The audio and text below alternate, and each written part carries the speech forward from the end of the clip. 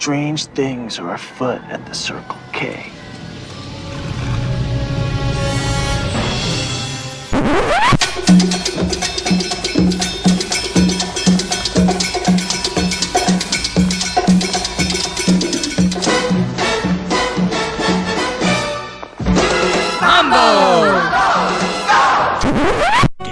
Well, what's fun about that? Quite sweet, really, aren't they? God, I love this street. Now what?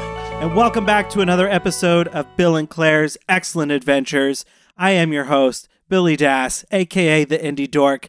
I'm taking over the introductions. Correction, co-hosts. Yeah, what is this host business? Well, but you guys said I should introduce it, so you haven't even been introduced yet. No, that's not true. You haven't been introduced yet. That's not true. Claire said you could introduce it. Right. Nobody even asked if I wanted to introduce it. Yeah, because your opinion doesn't matter. I'm getting to that. We'll get to that. We'll get to that. You're interrupting. This is maybe not the episode where you want to marginalize people. Because it's West Side Story. Okay. Who's doing this introduction? Is it me or is it you guys? It should really be me. It's me. It's me. It's me. That's what we decided. It's me. All right. So let me do the introduction business. All right. Here we go. Okay. West Side Story. So we are here today to talk about West Side Story, but we've missed a couple of weeks in the interim. There's been a lot of stuff that's been going on since we put out our first episode in, I guess, what we're calling hashtag Operation Dancing Shoes. Gluteus Fabulous. Or Gluteus Fabulous. I mean, whichever way you want to go on that.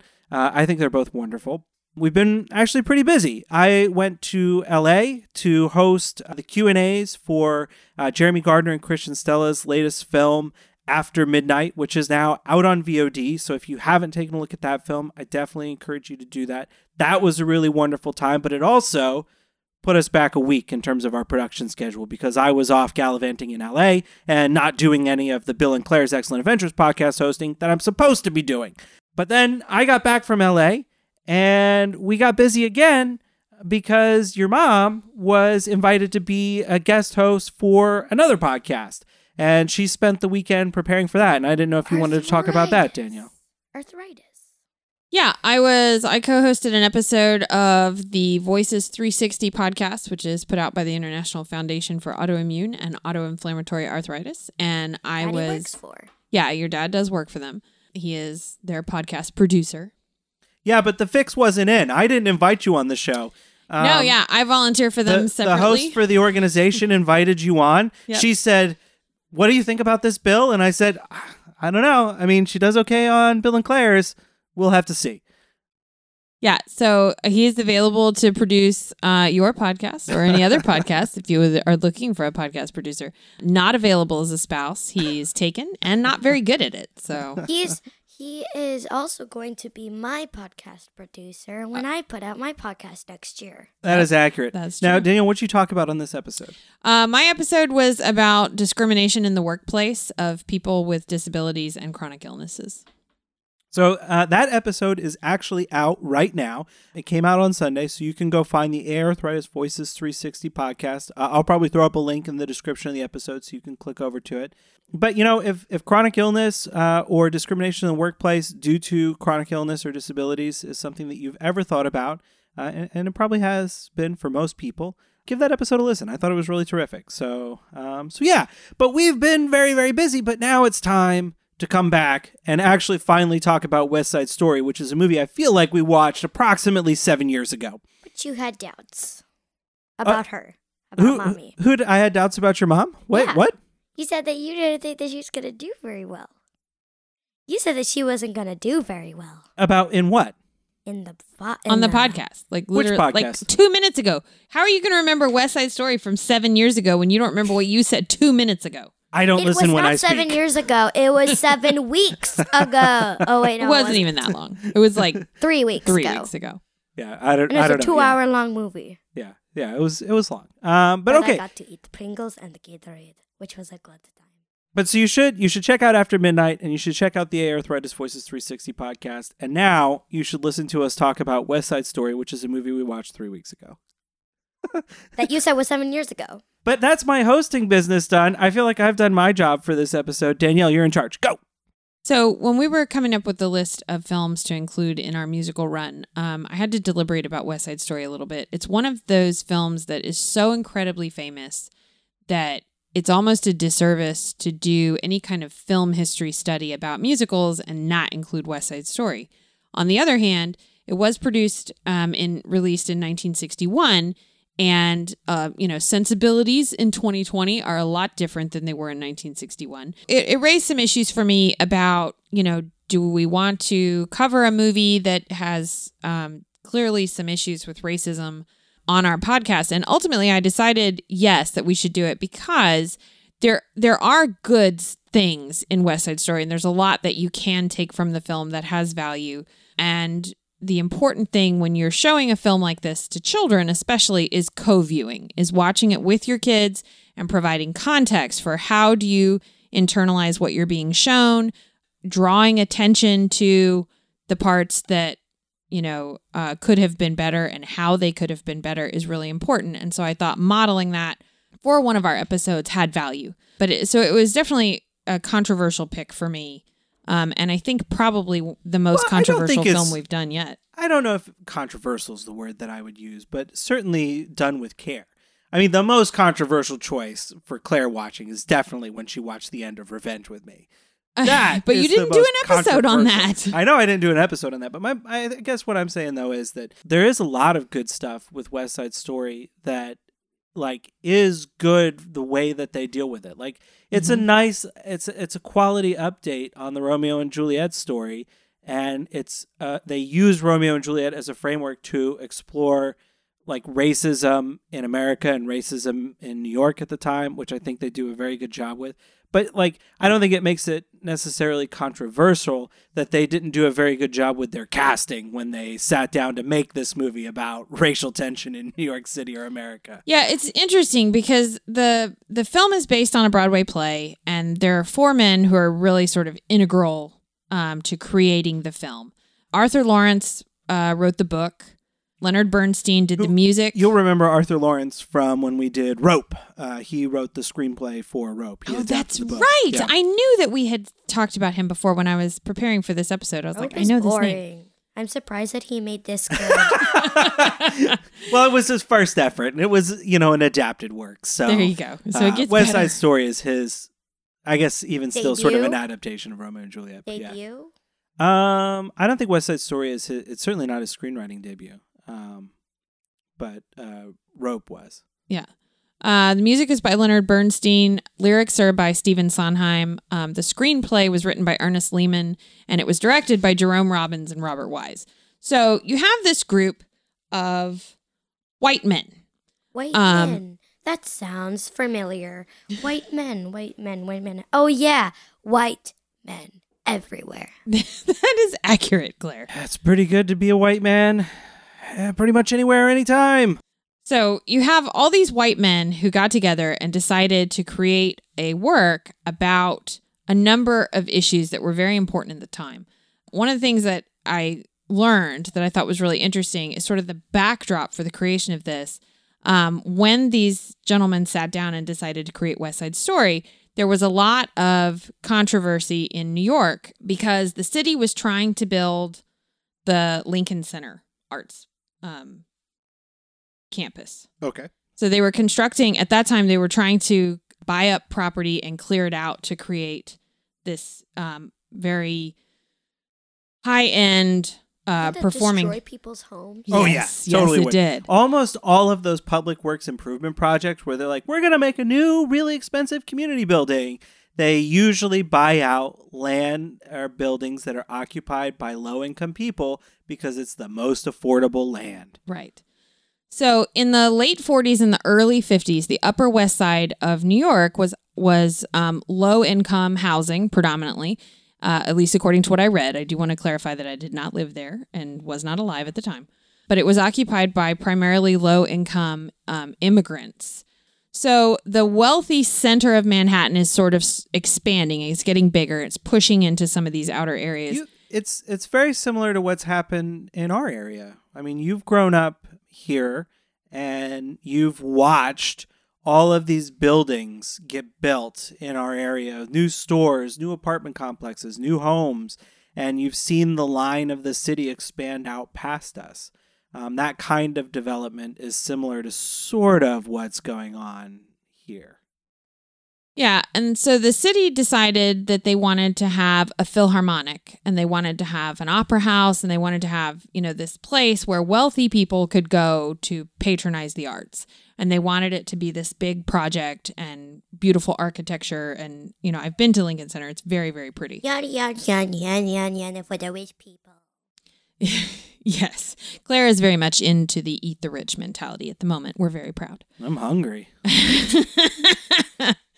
But anyway, in order to do that, the city was trying to push the immigrant populations out of those neighborhoods so that they could buy up the land and bulldoze the tenement buildings and build Lincoln Center. And what happens anytime you have a lot of political instability or economic instability, and also keep in mind that this is during the Cold War. The Cold War? What's that? Yeah. The Cold War. Is that where people were bringing freezing weapons and destroying people with them? God damn it. If it could have only just been that. That would have been great. Like if Iceman was out there that would be people. How we would win the war on global warming. A Cold War. No. So in political science, a hot war is war where there is actual shooting and what you would conventionally think of as war. Oh, a Cold War is like what's his name? Gandhi. He was having a war against the people, but he was just sitting there.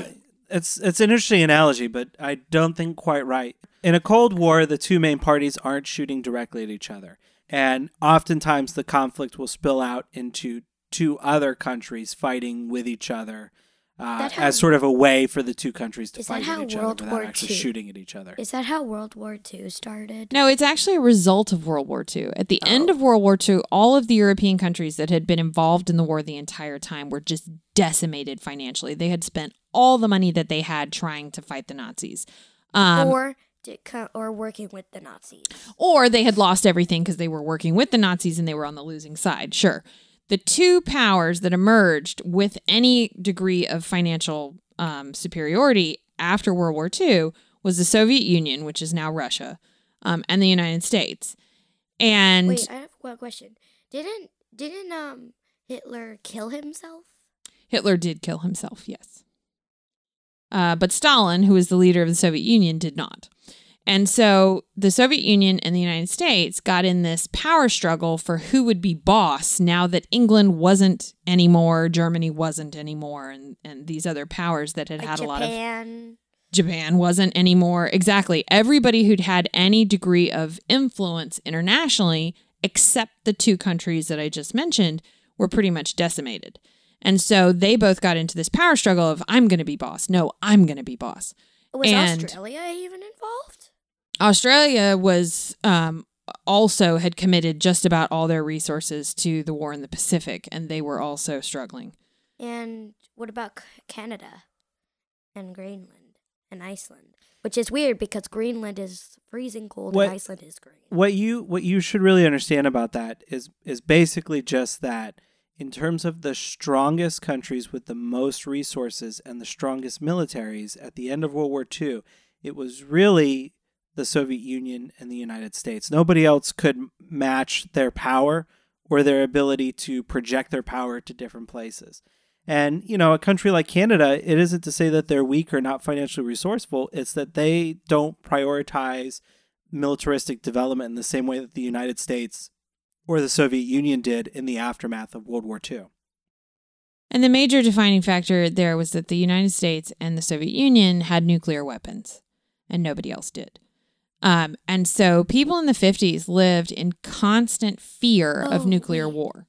There's a game called 60 Seconds, and one of the things, it's called Survive, and there's basically a nuclear bomb coming to where you are. I think it's supposed to be in like Manhattan, and there's a nuclear bomb coming, and you have to grab as many supplies as you can, including your family. Like your family doesn't just walk there with their supplies, apparently. You have to grab your family and your supplies, and then you go in the bunker when the time's up. If you don't go, you're dead, basically. That's 100% a result of sort of the way that people thought about what could happen to their world. So like right now, we talk a lot about global warming or the coronavirus that's going around, like the spread of disease. In the way that we talk about those things, that we're afraid of what could change the way the world operates right now, we talk about global warming or disease. In the 50s and 60s, people talked about nuclear war.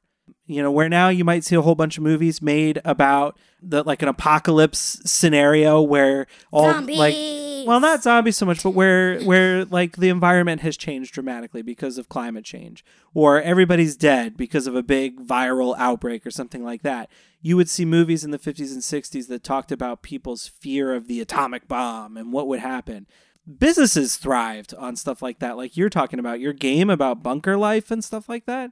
Like a whole industry grew up where they would sell bunkers that they would install in your backyard underground so that you could have a safe place as soon as the air raid siren went off, talking about, you know, like a nuclear bomb is coming. Well, this will protect you. Is it like a horn or something that you squeeze and it makes like a... It's not an awooga.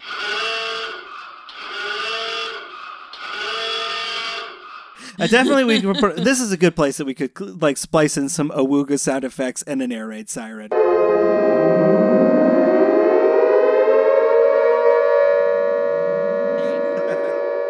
You know what's funny, Claire, now that you're mentioning all this, your dad and I were born before the end of the Cold War. The Cold War starts definitely by 1950, but most people count it from the end of World War II. And it went up to about 1991 or so. And your dad and I were born in a year that will not be disclosed, but was before 1991. It was 1982. It was not. That would make us old. Your mom is so old. Oh my God. She's so fired. Practically 70. Anyway, the point is, I went to elementary school on a military base, and they were still doing nuclear drills. You know how you have fire drills? Yeah. And unfortunately, because of our political climate, you have active shooter drills. They probably lockdown. Yeah, exactly. They call them lockdown drills to the kids. When I was a child, we did not have lockdown drills, but we did have nuclear bomb drills. And as an adult, I find this hilarious. When the nuclear bomb drill would sound in my military base elementary school, we would all get under our desks. And if you know anything about nuclear bombs, that's kind of hilarious because if you're very close to the actual bomb, the force and the shockwave would kill you even under a desk. And if you were not that close, but you were within the nuclear fallout zone, a desk is not going to protect you from radiation poisoning. It's going to throw you, like, it's going to infect the desk and it's going to, like... Yeah, all over you. So I feel like maybe at some point people were like, shouldn't we have nuclear bomb drills? And the schools were like, well, what do you want us to do? We don't have bunkers. And they were like, I don't know, get under a desk. But anyway. Why don't you put them in a closet? Yeah, I mean, a metal closet, because that's the same thing as a metal bunker. Yeah, sure. Or a cement closet. Very true. But we can't even buy public schools pencils, so they're certainly not going to build really? bunkers. But anyway, so the point is, in the 50s, there's a lot of fear of nuclear weapons. McCarthy has just finished scaring everybody about communism. What's communism? The political system of the Soviet Union, the United States enemy. Okay. So McCarthy was a senator who would accuse people of being communists and therefore spies for the Soviet Union and like throw them in jail with no proof. And the reason that is relevant is because 3 out of the 4 guys here were caught up in that and were accused of being communists and stuff like that and had to argue against it. It was a big deal at the time because people could just say, hey, I'm pretty sure this guy's a communist sympathizer. And if you had politics that might even suggest some sort of sympathy to that, you could lose your job and your career and everything. It was a big deal. It's kind of like the witch trials. Yes. That is exactly correct. This woman was just accusing random people of witchcraft. Yes. So there's a lot of fear of communism, of nuclear war going on in New York at the time. And one of the things and then also this fear of being displaced from your homes and stuff like that. And one of the things we know about human beings is that when they are afraid, they tend to react in some of the absolute worst ways imaginable. Very few. They'll literally do anything. Sorry? That they'll literally do anything. Yeah, They'll literally do anything. Yeah, that is very true. They will do things that they normally would not do. Like drink. Sure. Drinking alcohol is definitely a response to stress. But unfortunately, racism also tends to be a very common human response to stress. And so they're being told constantly to be afraid of other, right? Be afraid of the Soviet Union, be afraid of the communists because they're going to destroy us. And a lot of people internalize, well, I should clarify, a lot of white people internalize that constant messaging of be afraid of other, and then sort of externalized it by ramping up a lot of racial tension. And this is also, before the civil rights movement really kicks off, but you are definitely starting to have more minorities demanding equal rights and things like that, especially in more liberal areas like New York. Who's the president? Well, not so much that they're demanding it more, but that it's gaining traction, national traction, and people are starting to pay attention. Yeah, there you go. What party is the president from at this time? 61 would be JFK, and he was a Democrat. Yeah, John something Kennedy? John F. Fitzgerald Kennedy, yeah. So he was against all this. I was going to say, if it was something like a Republican, or if it was a Republican president, then I would see why all of this was happening. You can't go saying by political party whether or not people are racist, because racism... Trump is. I'm not saying you're wrong. I'm saying that is not decided by party affiliation. No, and also keep in mind that in this time period, the Republicans were more liberal and the Democrats tended to be more conservative on racial issues. The South, where they were still segregating and having like white water fountains and stuff like that, were all Democrats. So, yeah, it's a little different than it is now. Oh. But at any rate, so you have this political climate of fear. You have a financial climate where these people are under stress and trying to be shoved out of their homes and things like that. And so New York City started to experience an increase in gang violence. And a lot of the gang violence was divided along racial lines. The Jets are white people. The Sharks are Hispanic. Right. In the film, that's how they decided to show it. Exclusively. Puerto Rican exclusively. And so their intentions, I think, were probably good. They set out to create a film talking about racism and how damaging it was. It's pretty clear when you watch the film that they do not think that being racist is a good thing. Wait. They do not think that targeting immigrants or migrants is a good thing. What are migrants? So an immigrant is somebody that leaves their country and comes to a new country. Immigrant, they leave here. Immigrant, they come here. But what is That's correct. Immigrant? So Puerto Ricans are not immigrants because Puerto Rico is part of the United States. A migrant is somebody who moves within the same country. Oh, migration. Right, migration, exactly. But there you've struck on one of the criticisms, is that these guys were pretty clear in their intention to create a film that was about immigrants who were, instead of being joined by the commonalities of the immigrant experience in the United States, were allowing racism to divide them. Because all the Jets are children of immigrants. They're Polish immigrants, Austrian immigrants, Italian immigrants, right? They're all kind of Eastern European and Central European immigrants. And then they chose to make the Sharks Puerto Ricans to highlight the Hispanic experience because there was a thriving Puerto Rican community in New York City. It totally escaped their attention, apparently, that Puerto Ricans are not immigrants. By definition, they are migrants. And that's something that the Puerto Rican community is not very happy about in terms of the way that West Side Story was written. And that's still a pretty big deal today. I mean, we go through all of our grade school and high school experience hearing about the terror and horror of colonialism, making colonies by empire-building nations, right? And Puerto Rico is still basically a colony of the United States. It's yes, it definitely is. Pretty egregious, actually. And I got to tell you, this is just my own opinion. This is not like you don't have to agree with me. But personally, I think that the United States either needs to let Puerto Rico be its own country or make them a full state, one or the other. But you can't talk out of one side of your mouth about how damaging colonialism and imperialism are, and then out of the other side of your mouth go, but we do have Puerto Rico and Guam and the U.S. Virgin Islands and, a few others. all of these people who have U.S. passports to travel where they want, but no representation in Congress whatsoever. Right, exactly.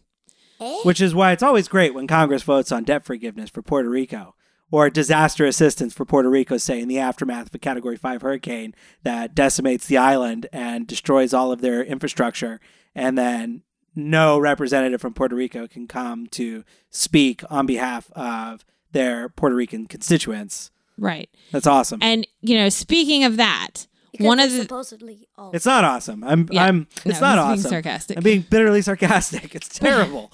But it's ironic that you mentioned that, because one of the reasons that these gentlemen chose Puerto Ricans to be the ethnicity represented by the Sharks is because in the 50s, right before they sat down to create this Broadway play and eventually film, the United States had conducted something called Operation Bootstrap, which was where industry leaders went into Puerto Rico and tried to industrialize it and build up a bunch of factories. And they displaced a lot of rural people when they did that. They cut down sugarcane fields and stuff like that people depended on for their livelihood and built factories and told the people, you're not a farmer anymore. Now you're a factory worker. Well, if you had owned your own land and been your own boss and... Colonial industrialization. Right. And run a farm, and now someone's telling you no, now you're a factory worker, go work in this place that has terrible working conditions with no union and make a tiny wage that you can't live on, that's your only choice. And that's, if you oppose it, you're anti-American and disloyal. But you're allowed to move if you can scrape together the resources. You're going to move. Right, exactly. And so you had a lot of rural Puerto Ricans moving to New York in the wake of Operation Bootstrap. And so that is why the guys chose to make the Sharks represent a Puerto Rican community, because they were sympathetic to their plight. I think the intentions were probably good, but in the way that white men tend to do, instead of bringing in diverse voices and bringing in people who actually were Puerto Rican migrants and asking them what their experience was like, they just wrote a story of, this is what I think it would be like. And so they get some things right and some things really wrong. And then in the execution of the film, there are some major problems. Like the casting. So let's talk about the casting for a second. I don't think there was any Puerto Ricans even on the set. Very good eye, Claire. There was one.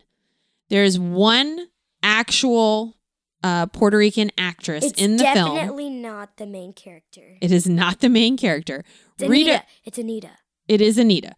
Rita Moreno was a very famous actress who played Anita in the film. She was Puerto Rican, and she actually won an Oscar for Best Supporting Actress for her role.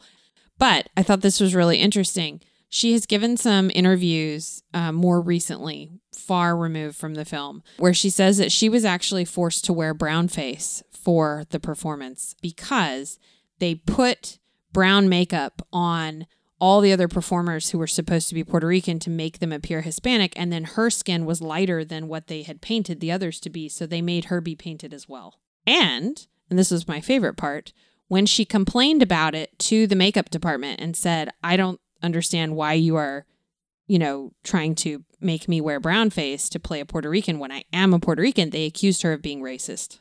I mean, that checks out. Do you understand what she means when she says brown face, Claire? They're making her wear brown makeup to make her look brown. Have you heard the expression blackface? Isn't that when a whole bunch of white people just dress up as black people? Yeah, so brown face is related to a more common subject you may have heard talked about, which is blackface. Historically, especially popularized in vaudeville, but it also occurred in early films and things like that, when there was a black character on screen or in a play or something like that, they would hire a white performer to play that person because they didn't really hire black people. And they would put black paint or black makeup on their skin to make them appear black. It is an incredibly racist practice, and it is super not acceptable. Did you get fired for not wanting to do that because it was racist? Yes. Yes, she would have been fired had she refused. No, but I'm saying... Like today? Being the painter... of the makeup artist, Oh, if you refuse to absolutely. do that because it was racist. Absolutely. Yeah, the makeup artist who has been told, this is how I want my performers to look, if they turned around and told the director or the studio, no, I'm not going to do that, they would have been fired immediately. Because do you even know the name of anybody who does makeup for films? I don't. Right. So there's no protection for you. Probably the only reason Rita Moreno wasn't fired on the spot for even objecting to it, even though she ultimately agreed to do it, was because, she was really good at her role and she was already kind of famous going into it. One of the things that you should take away from this conversation, Claire, is that it's really easy to talk about racism or things like that, or civil rights in a social studies class and think about it as something that has gone by. But these continue to be issues that we deal with today. Plenty of people are cast in roles to play ethnicities that they are not. I think the only one that you really couldn't do today and have people be okay with it is anybody using blackface to play any African or African American characters. Even in some cases, brownface you could still do. I mean, as recent, I can definitely think of movies in the 90s where brownface was still a totally acceptable way to cast and portray people. I think if I were a director and I was making a movie with like Puerto Ricans in it, I would check out all the Puerto Rican actors before checking out white actors to play Puerto Rican. It's an interesting thing that you say that, because Steven Spielberg is currently working on remaking West Side Story. I think he left the project. Oh, did he leave the project? Yeah. Oh, man, bummer. Okay, well, he was. And when they put out a casting call, they did specify we are only interested in Hispanic performers. I don't think they isolated it to Puerto Rican, but they did say that, if you're going to play a Hispanic character, you need to be Hispanic. Another thing that I thought was really interesting is being racist, or is that just? Well, I mean, you gotta form your own opinion about that. Right. This gets into issues of representation. We've talked a little bit about representation. It's, I think, important to figure out a way to think about it as these are reasonable ways to encourage representation or encourage diversity of opinion or contribution. And these are not right ways to treat people that are not like you. Precisely because it's so easy to think in your head, let's say that you say, okay, well, but we're not making a movie about Hispanics or the Hispanic experience in New York. We're making a movie about the Puerto Rican experience in New York. Like, what is the appropriate level of representation to achieve for that character? And there's a really challenging conversation to be had about, what can Hispanic actors portray, and can they do that role justice, or do you have to be Puerto Rican, or do you have to be Puerto Rican and grown up in New York in order to do that? And that's a really complicated conversation to have, where a lot of people will, I guess, maybe reasonably disagree about what the right answer is. But it's really challenging stuff. But another thing, in addition to forcing her to wear brownface, the directors, because there were two of them, asked Rita Moreno to adopt a fake Hispanic accent. That's actually not how she talks. Yeah. And the reason for it is because Natalie Wood, who played Maria, is not Hispanic. She's a white girl and spoke native English. And so the makeup artist for Maria didn't do very well because she looked white in most of the parts. Look Hispanic or Puerto Rican.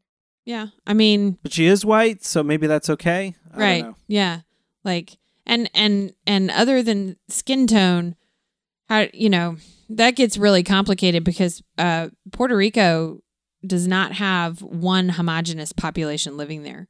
There are people there that have ancestors that are the Taino Indians.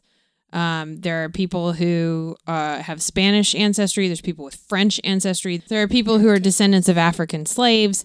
And so you have very fair skin toned people in Puerto Rico and up to African American people in Puerto Rico. So there isn't and that's part of the problem with the film is they had one idea of what Puerto Ricans were allowed to look like. And it's not a reflection of reality. You wind up with a stereotype on the screen. And stereotype is really the word to lean into there. Stereotype is like where something is supposedly real but actually isn't. It's a lie. Right? Yeah, I think that's yes. Yeah, it's a visualization or an image or a type of thinking about something that people say is how it is, but it's not based on anything other than a very shallow understanding of really anything about whatever that thing is you're talking about. Right. So Natalie Wood, That's the best case scenario. There's lots of horrible things about stereotypes as well, like deliberate interpretations of, like malicious interpretations of things. Yeah. So Natalie Wood is a white woman adopting a fake accent to appear Puerto Rican on screen. George Chakiris is a Greek man adopting a fake accent to appear Puerto Rican on screen. And so is pretty much all of the sharks. And so for Rita Moreno to speak the way that she normally spoke made her stand out and appear different than everyone else. And it sort of highlighted how inauthentic their accents were. And so the directors asked her to mimic the way that everyone else was speaking so that they would all seem the same. Which is actually kind of a big deal. Accents now, today, are a big topic of conversation. Adopting an accent for a joke or anything like that isn't your own accent is probably not a good thing. That's a stereotype or really racism once you get down to it, because it's not your accent. And the accent that you put on really usually doesn't sound like that. And I thought a lot about it because I think about when I hear Southern accents on the television, the idea that people have, or this characterization of the South and what they have their characters say when they're speaking in a Southern accent really bothers me a lot.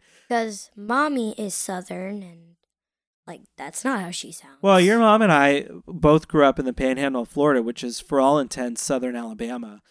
In terms of like style of speaking and culture and that sort of thing. And when you grow up in the South, you're very aware of all of the different types of Southern accents. And you're extremely aware of how people talk about people from the South and the kind of hick accent that they put on for a joke. And I really didn't like that very much, but I would still find myself doing French accents or Russian accents or, Spanish accents for a joke. And I was like, you know what? I think probably the Spanish people or the Russian people that hear that accent are like, for goodness, it's funny. I get it. Whatever. It's a joke. Move on. The same way that I feel about Southern accent stuff. And that's kind of what had me come around to like realizing how upsetting that is. Yeah. Another thing that I thought was really interesting on the topic of representation and racism is that of the 5 men who were really responsible for creating this film, right? So Lawrence, Bernstein, Sondheim, Lehman, Robbins, and Wise.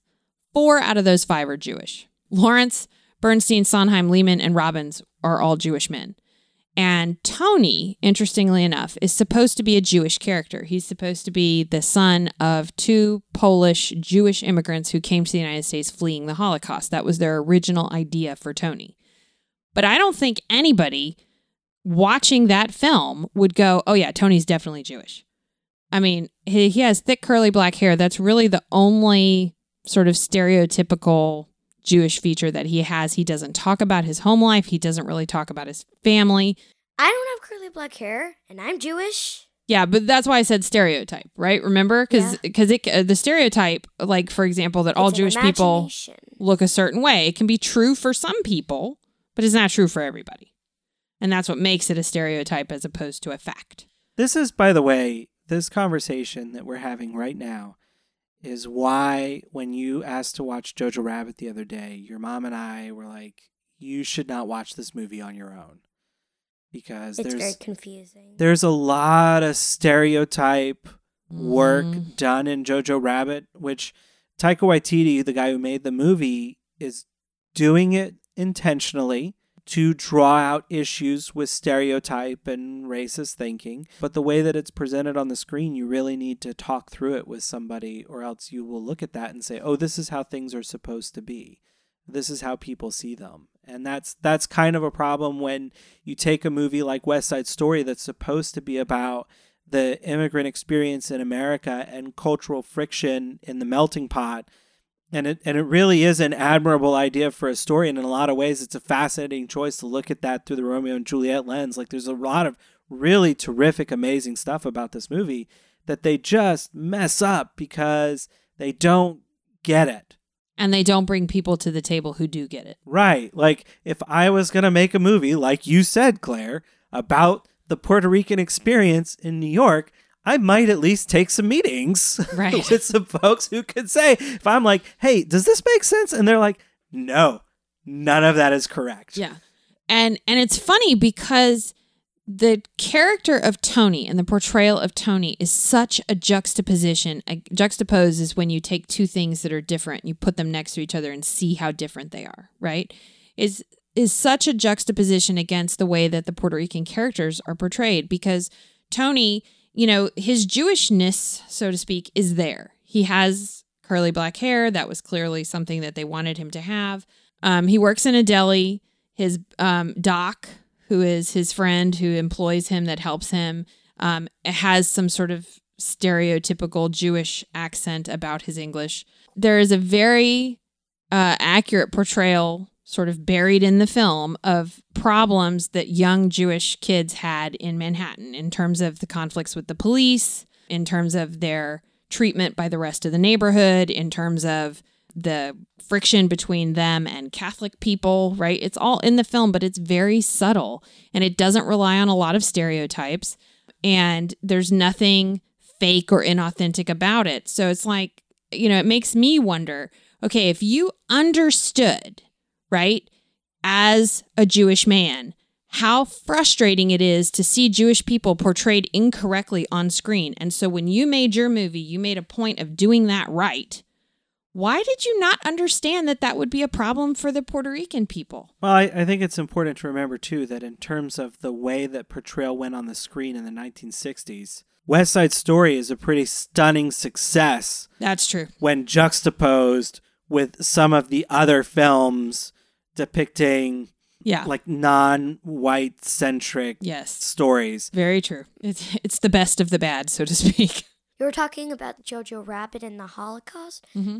And I read this book called Mouse that Daddy said that I should read. Yeah, the graphic novel series. Mm-hmm. And I was kind of surprised that this woman, Mouse Woman, quote unquote Mouse Woman. So Mouse is a graphic novel by Art Spiegelman. And it's 2 volumes, and the characters are sort of anthropomorphized animals, but the stories in the book are based on the stories that the author's dad told him growing up about what it was like to live during the Holocaust and their experience dealing with that. So I was kind of surprised that, like, nowadays you wouldn't kill yourself rather than you wouldn't kill yourself when someone was on their way to kill you, because you wouldn't know. But then So there's a scene in the book, right, where the Nazis are coming to take this family away, and the mom decides to poison everybody, right, so that she doesn't have to die she doesn't have to have a because she knows what's coming, and that's the tough choice that she has to make. But I guess what I'm not sure that I see is, how do you relate that to West Side Story in this conversation? Because she would rather die to be with. Oh, because Maria is willing to risk everything to be with Tony? Yeah. And Tony is willing to risk everything to be with Maria? Yeah. She would rather die in her way than risk being torn apart from her family and having to endure that loss. And that then is similar to the relationship there.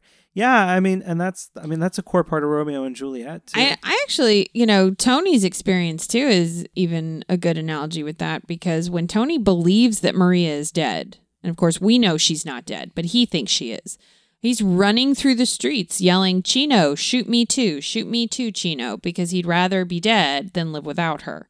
Chino, shoot me too. Yeah, and that's certainly probably the motivation for, at least part of the motivation for that mother, is that she would rather be dead than live without her kids. When you don't have control of the things in your life anymore, it's easy to want to find the only piece of control that you would have left in any situation, and that's whether or not you live. She also didn't even let her I think it's her brother or something know that she's about to kill his kid, because she has one kid, and then she is with and then the guy in the book had supposedly, I don't know if he really did, but he has supposedly an older brother in that time, and he was killed as 2 years old or something from being poisoned because the mom doesn't want the children to die of the Holocaust, so she would rather kill them herself. So I think I think that we've had a pretty good conversation about some of the challenges about telling stories about a cultural experience in America or in other places and really not being part of that culture. And that, sometimes maybe it's better not to write the story yourself and to find somebody who's prepared to write that. And if you do take it on yourself to write that story, you really do a disservice for whatever your good or noble intent might be to not really thoroughly research and understand those people's experiences, because they are real people and they are not you and your experiences. And it is so very, very easy to make really, really terrible mistakes with the best of intentions. But I guess what I would be curious to know is overall, and we really didn't talk about this very much, but Claire, did you enjoy West Side Story? I mean, it is a wonderful movie. Like, aside from the problems with it, the music is awesome. Yeah. The cinematography is great. It's an awesome movie. I did. Yeah. Yeah, I mean, she's been singing that song for a while. That's a catchy tune. It is. Officer Krupke is one of my favorite songs from any Broadway show. Officer Krupke, we're misunderstood. I forgot the parts right here. But you got the tune. Yeah, that tune sticks with you. Officer Krupke, Krupp you. Yeah, that's your favorite part, right? Krupp The you. Krupp you. Yeah, I can't it's a good imagine why part. that is. No, I can't either. Huh. I do think since we've, I started out by saying I think this is a good example of co-viewing and providing context. We spent a lot of time talking about the things that West Side Story could have done better. I do want to briefly highlight the things that they did actually really well. You mentioned, music for sure. Cinematography. It is a beautiful film. The story is very compelling, and it's a nice update to Romeo and Juliet. I personally like that Juliet doesn't die in the end of this one. In the original Romeo and Juliet, she kills herself when she realized that Romeo is dead. Maria. Oh, spoilers. Sorry. Romeo isn't actually dead, though. It's a 16th century play. If you haven't read it by now, He isn't actually dead, though. He took a potion to pretend to die in a secret plan that he forgot to tell Juliet. And then Juliet kills herself, then Romeo wakes up. She's dead. He kills We're himself. definitely going to do a whole thing with Shakespeare. Yeah. I just don't know if we're going to do the one with the Shakespeare version of Shakespeare or the, Is that backwards, though? I thought Englishized. Juliet takes the potion. Is it Romeo? Juliet takes the potion. Yeah. I think Juliet takes the potion. I thought it Romeo was kills Romeo. himself. Yeah, and then Juliet takes a kills potion to herself. get herself smuggled out of her house, basically, because she'll be a corpse. And then Romeo, who's a doofus, is like, shit, she's dead. Yeah, he's also like 15, so cut him some slack. No. Children are dumb. She's 13, he's 15, I want to say, or something. It's ridiculous. It's pretty I dramatic. thought they were both 18. No. In the films, they're 18 because they have sex, and it would be illegal to show children having sex. In the book, they are children. Well, she is, for sure. She's 12 or 13. How are they marrying her at 13? Yep, that's a good question. Well, boy, Isn't that illegal? We do No. not have time to get into that issue today. That's a lot. But in the Middle Ages, that was a normal age for a woman to get married. Okay, so Girl. on Woman that, Girl, is an I know. interesting- Well, at that time, they Okay. considered her a woman. I don't. Okay, on that note, on Okay, a Juliet note. So back to what I was saying. I do like that Maria does not kill herself after Tony dies. She's much stronger than that, and she is going to live on and make sure that the rest of them start behaving in a more reasonable fashion. I think that that's a much better ending, personally. Other things that they did really well, besides the cinematography and the music and everything that we've talked about, the performances, if you can get past the fake accents and the brown face, the actual performances are very good. They're very convincing and compelling. they were great. They won Oscars for a reason. Right. It was really good. Honestly, I don't know if being a parent at the time and your kids watching and then saying, is that what it really is like to be a Puerto Rican? And then you have to explain to them that none of those people are Puerto Rican except for Anita. I would really be curious to look at reviews from 1961 when this movie came out, but I would be willing to wager that was not remotely part of the conversation. Yeah. So when West Side Story initially premiered on Broadway, the role of Anita was played by Chita Rivera, which is another very famous Hispanic actress. And then Rita Moreno played Anita. And so the role of Anita is credited by many people with opening a lot of doors for Hispanic performers because it really made Chita Rivera famous among people outside of the Hispanic community. And it made Rita Moreno a household name in the United States. And so a lot of people credit West Side Story with opening a lot of doors for subsequent Hispanic performers. I don't think that's really opening a lot of doors when there's literally only one actor. Sure, but it proved... She's not even treated fairly. No, you're right. You are 100% right. She was not treated fairly, and they only cast one person. But she demonstrated, both Chita Rivera on Broadway and Rita Moreno on screen, proved to Hollywood casting agents that a Hispanic performer could sell to white audiences. This is still a conversation that happens today. And the biggest way that you can see that same conversation go on today is movies directed by women, especially superhero movies directed by women. They are few and far between. And when a woman directs a superhero movie, if it fails, the inclination from big money Hollywood is to say, well, it's because a woman directed it. We need to not have women direct it. And so an individual failure becomes a failure for a group of people. And so in 1961, like your mom is talking about with the movie, an individual success could be a success for a group of people. Is it like in Singing in the Rain, where their talkie film doesn't work very well, and everybody's criticizing and is like, who comes up with that? I love you. Yes, no. It's exactly like that. It's the same kind of talk like that about what could be making movies. The bullshit talk about people like, oh, well, I just casually think this, so therefore it's law. Like the way that big money decisions can be made through conversation, those are hit the hardest by racism, especially racism where people aren't conscious of the fact that they're being racist or misogynist or anything like that. And it's not good that one person's success can be a success for a group of people that opens them the door. But it still is. It becomes the way that success is allowed to happen. And for better or worse, it's a good thing that success comes out of that. So later on, if you were trying to make a film about any Hispanic community's experience and you wanted to cast Hispanic performers in it, if the studio said to you, well, that's not going to sell, you could point to West this Side and Story go, West Side won 4 Story won 4 Oscars, made a lot of money. I think you might be wrong, right? So it gives people a foundation to build on. Which is not how it should be. No, but it is. It is how it is. So that was another success. One thing that is very commonly pointed to is the fact that 4 out of those 6 men that I mentioned were gay.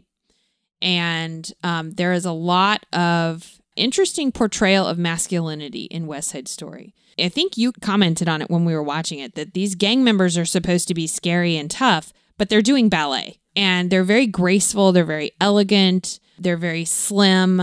You don't have any like big hulking muscles or anything like that. And and they're very graceful.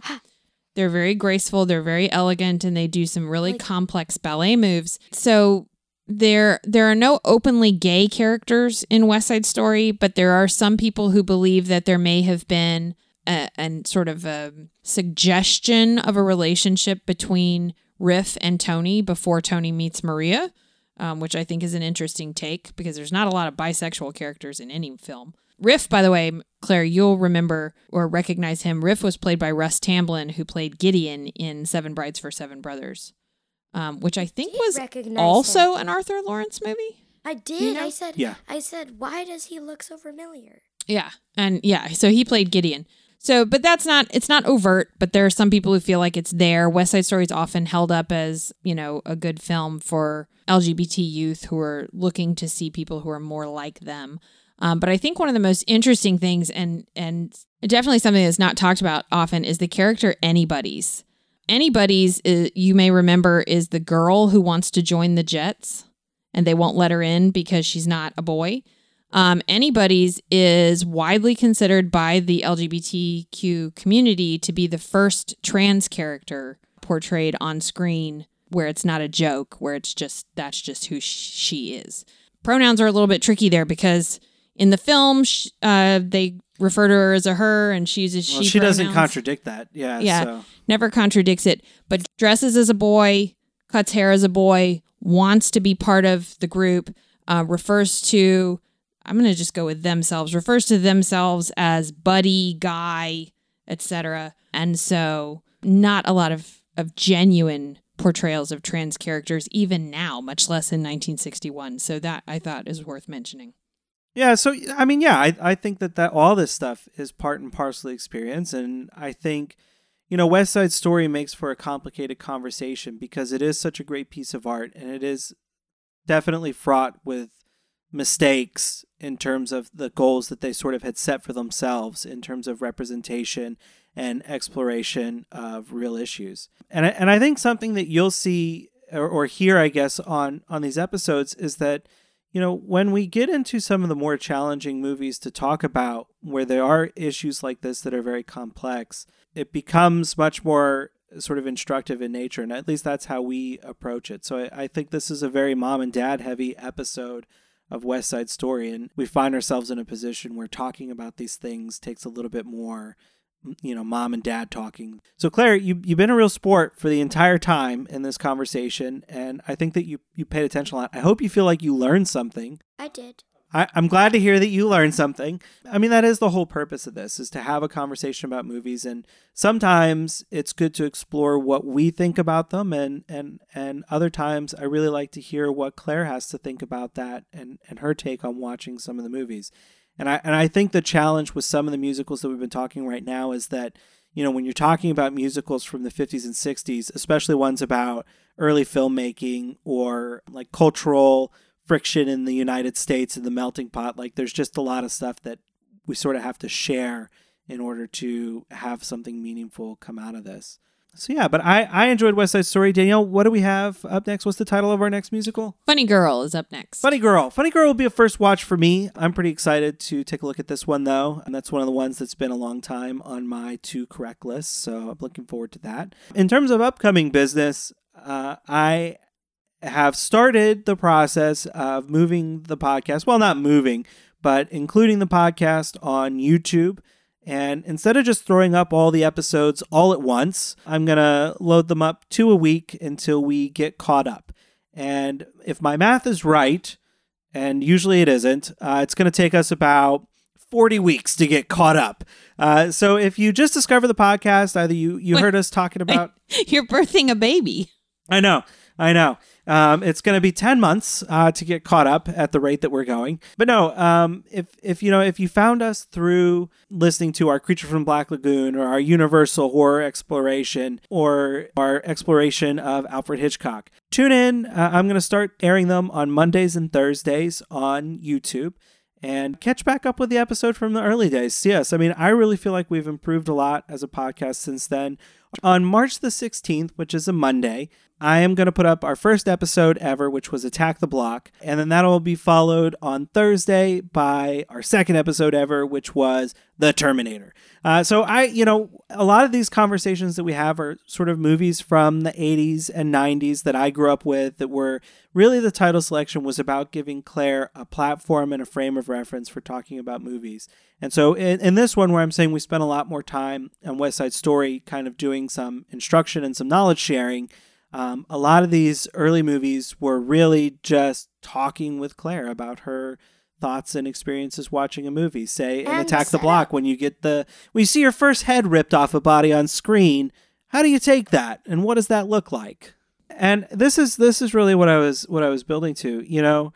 When we first started out, the title of the podcast obviously is Bill and Claire's Excellent Adventures, and it was really just me and Claire talking about movies, and it was a riff on Bill and Ted's Excellent Adventures, which you can catch up with that episode when we watch it for the first time in like 4 weeks on YouTube. But this episode of the podcast is number 40, and we did 20 episodes of the podcast where it was just Bill and Claire, and now we've done 20 episodes of the podcast where it is Bill and Claire and Danielle.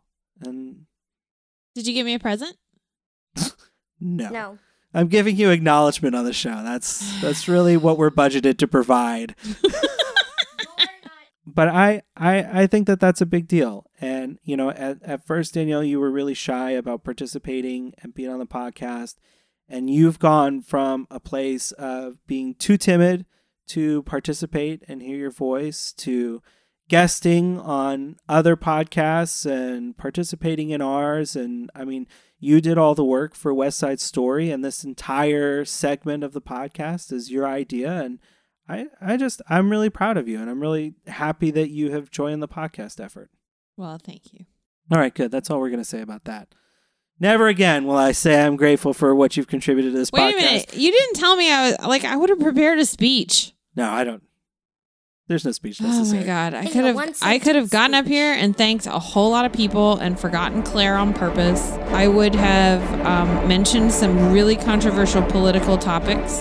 Hashtag Operation Glutey's Fabulous. Go ahead. All right.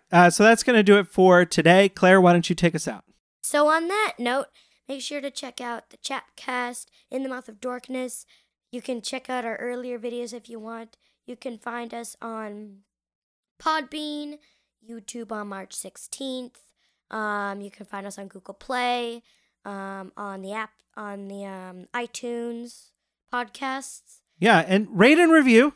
Rate and review for and 5 guys, stars. I think YouTube is subscribe a thing on YouTube. Yeah, make sure to subscribe and hit notifications for all on YouTube. I'm still learning all about the YouTubes. Make that red button go gray. Is it a thumbs up? I know your YouTube show people always. Wait, what did you say about red buttons and gray?